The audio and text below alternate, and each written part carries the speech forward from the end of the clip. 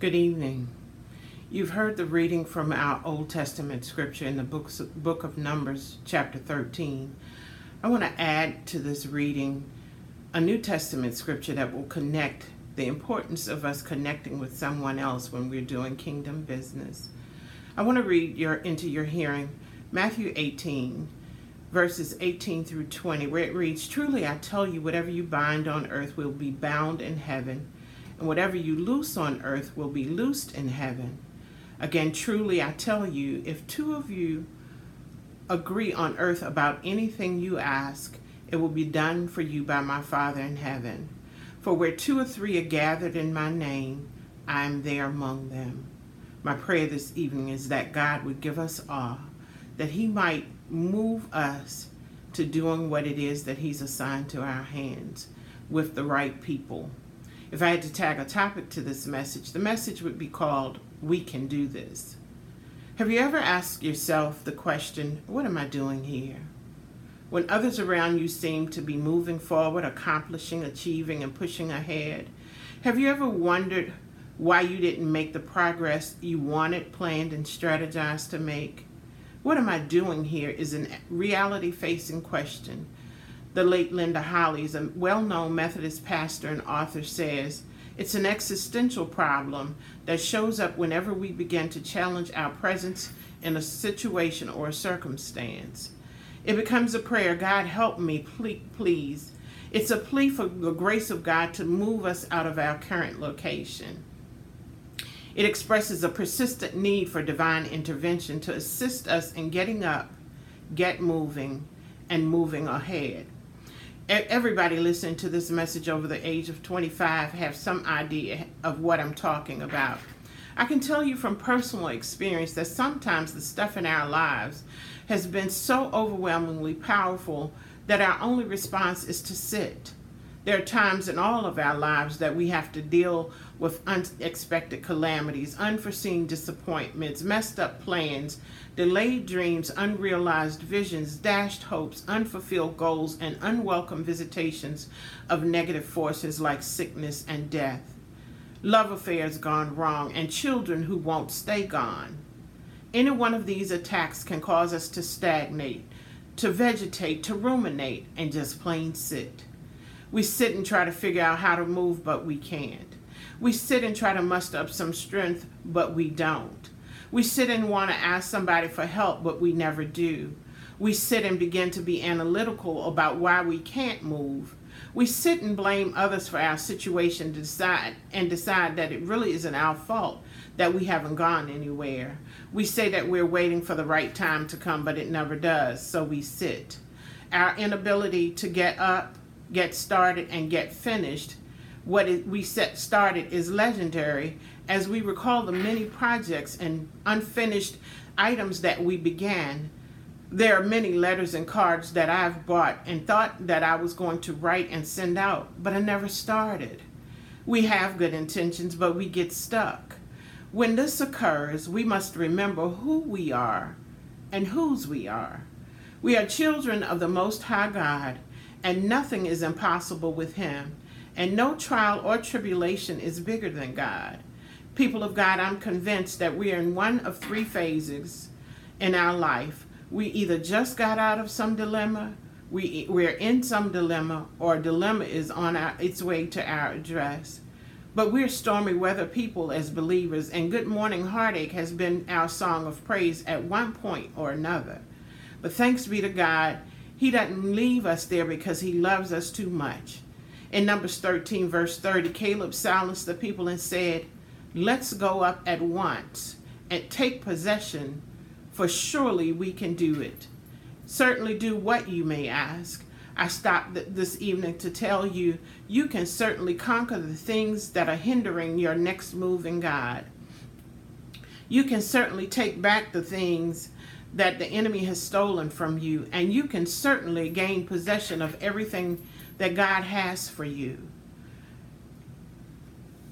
Moses sent out 12 men to spy the land, and they were about to possess. 10 of them came back saying it couldn't be done.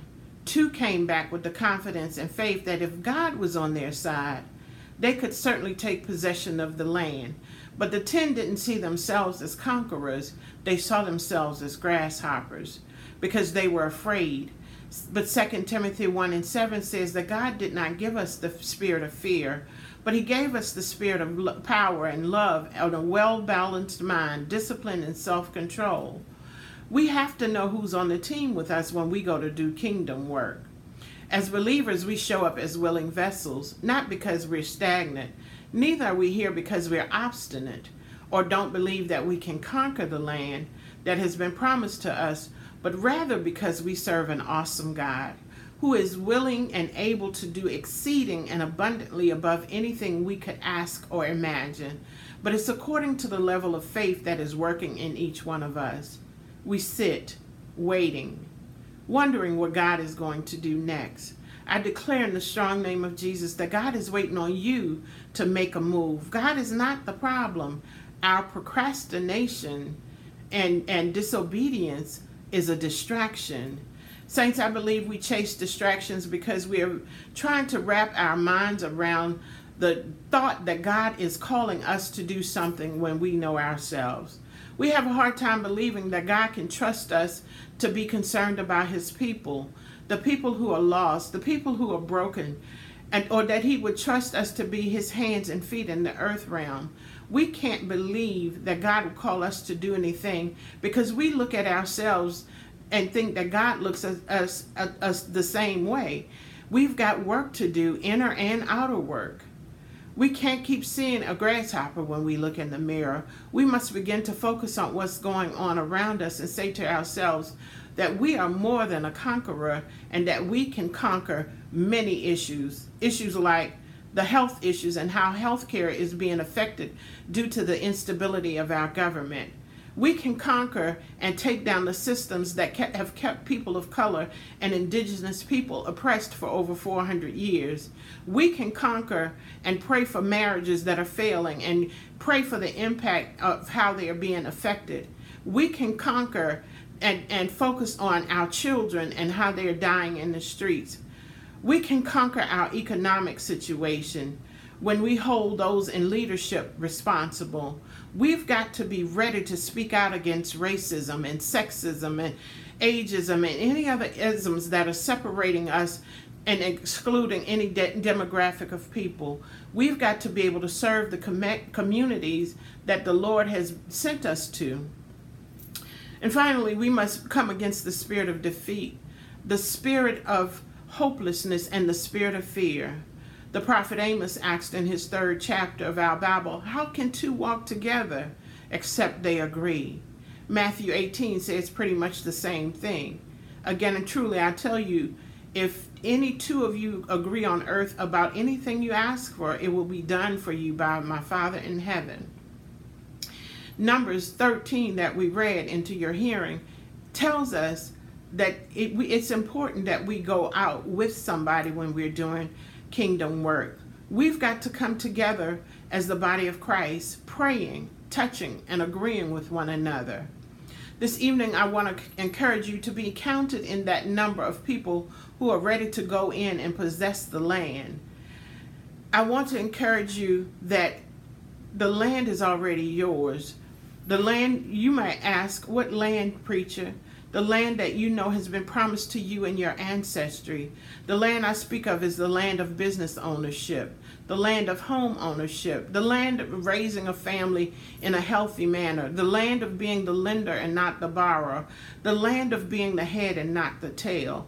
It's time out for us remaining in bondage to our current situations because we see ourselves as grasshoppers when we serve an all-loving, all-powerful God who told us in Jeremiah 29:11, I know the plans I have for you. They're plans to prosper you, to give you a hope and a future and an expected end. We've got to stop settling for whatever politicians want to dish out to us after they've been elected, when they've promised to do so much more before the election. Why aren't we sitting in their offices refusing to leave until we are heard? I think the protesters in the street right now are demonstrating that it's time to take possession of everything that has been promised. No one should be surprised about their anger or their angst. As we mourn the loss of John Lewis this week, we all need to get into some good trouble. We can't help but think about the civil rights movement and all it did to move this country forward. But some of us got comfortable. We were lulled to sleep because many of us thought we had arrived. What happened to the enthusiasm and determination of the 60s, where we stood for something, where we fought for what we believed in, where we came together as a community? I'm so glad to see the movement that is taking place right now. And I don't believe the 2020 protesters are going to just settle for anything. I don't believe that they would get up every day and continue marching and fighting if they didn't think that their work was making a difference. We must not and cannot depend on somebody else to do our job, our kingdom work of reconciliation and social justice. Isaiah tells us that the government shall be upon our shoulders as believers. So it's our job to get this done. We have to come together with a common focus, with a common vision, put our personal agendas on the back burner and fight for the cause of a larger people, which brings us to the invitation to become a beloved community. When the children of Israel refused to enter into the promised land for the first time, that was a cardinal sin because they refused to believe that God would do what he said he would do. I don't know who this message is for, but if he said it, that settles it. If he told you something was going to happen, then walk in the confidence of that promise. If you don't remember anything else that I say this evening, remember this. Don't allow the enemy of doubt, don't allow the adversary of wonder or the devil to consume any of your thoughts that you know you heard the Lord say. I dare not act like there have not been times when I didn't trust God. Can I get some real folk to admit that there has been a time or two when you know God told you something, but the things that were going on in your life didn't look like God knew your name, let alone your situation. So you find yourself thinking like the 10 spies, there ain't no way I'm going to be able to do this. I know that's not good grammar, but it's good theology. I don't care what the prophet said. I don't care what the leader said. I don't care what this preacher is saying. And I'm definitely not thinking about Joshua and Caleb. This is where we've lost trust. This is clearly grasshopper thinking. For some reason, we just can't see past our current situation, and we start to look at our circumstances like the 10 when they looked at the descendants of Anak, who were giants, even though the Israelites had had some experience since their departure about the grace of God and knew that God was completely trustworthy. They felt like what God was asking them to do seemed impossible. But God specializes in those things that seem impossible. If you believe that God is asking you to do something that you don't need his help with to accomplish, I want to go out on a limb and say that's probably not God. Because God thinks big when he thinks. And when he does what he does, he gives it to us like Ephesians 3:20. He gives us something that is exceeding and abundantly above anything we could ask or imagine. Come with me for a moment back to the scriptures in the 18th chapter of Matthew's Gospel. Jesus made 3 promises. There's a promise of providence, a promise of provision, and a promise of presence. Walk with me if you would. In verse 18, there's a promise of God's providence. The scripture says that certainly whatever we bind on earth will be bound in heaven, and whatever we loose on earth will be loosed in heaven. So what does that mean, Lisa? That means that we have the authority to bind sickness. We have the authority to bind poverty. We have the authority to bind racism, to bind anything that takes us outside of the realm of what God is calling us to be and do. And loose whatever we need in the earth realm. We have the ability to loose peace, to loose well-being, to loose love with one another. We already know that the weapons of our warfare are not carnal, but they are mighty through God to the pulling down of strongholds. So we've got to stop fighting each other and start warring against those spirits that are trying to exalt themselves against the knowledge of who God says he is. We've got to take authority because of God's providence. And then in verse 19, there's the promise of God's provision. It says that if any 2 of us, not just the rich, not just the European, not just the in crowd, not just anybody who has it all together, but any two of us would agree on earth concerning anything that we ask. Jesus said, not Lisa, not the president, but the promise keeper, not the preacher, but Jesus said that if we ask believing, that it will be done for us by his Father in heaven. That means that if we are in agreement with a prayer partner and ask the Father in the name of Jesus, that he has promised to respond. But we must ask in faith. If we don't believe he's going to do it, why bother asking? So there's a promise of providence, a promise of provision, and then finally, there's a promise in verse 20 of God's presence. The scripture says that where 2 or 3 are gathered together in his name, he would be in our midst. In this time of pandemic and social distancing, aren't you glad that you may have to distance from people, but God is a present help? Aren't you glad the church building is not the determining factor, but our belief in our faith? And all we need is another believer, and we can move mountains. Aren't you glad your bank balance or your 401k isn't what's going to get you in? Aren't you glad your marital status or your job title isn't what God is responding to, but rather his word? Can you imagine what we could do if we really band together? Can you imagine what would happen if we connect our gifts to one another and we made a commitment to get ministry done? I'm glad I'm not on this journey alone. I'm glad I operate with a committed group of people who don't see themselves as grasshoppers, and we're willing to take a stand in agreement that we are all conquerors. How do I know? Because we're learning to not be afraid to say what needs to be said and to do what needs to be done. And I'm grateful that as we continue to pray for this city, that we get to be a part of God's kingdom coming to the earth. Yes, we can do this. Yes, we can do it because God can do anything and we can do anything through him. But he's going to work through his people. He's waiting on us to humble ourselves, to seek his face and turn from our wicked ways, and he will hear from heaven and heal our land. People of God, we can do this. The word says that if we ask anything in his name, that Jesus is faithful to reward those who diligently seek him, even if it's just 2 of us. Jesus has already promised that he would be in our midst. So are you Joshua and Caleb, or one of the 10? We can do this. We can take back our communities. We can do this. We can take back our schools and educate our children without compromising our integrity. We can do this. We can nurture and encourage our families and love each other. And the beauty is, we don't have to do it alone. We can touch and agree with one another. And if God is with us, what difference does it make who's against us? We can do this.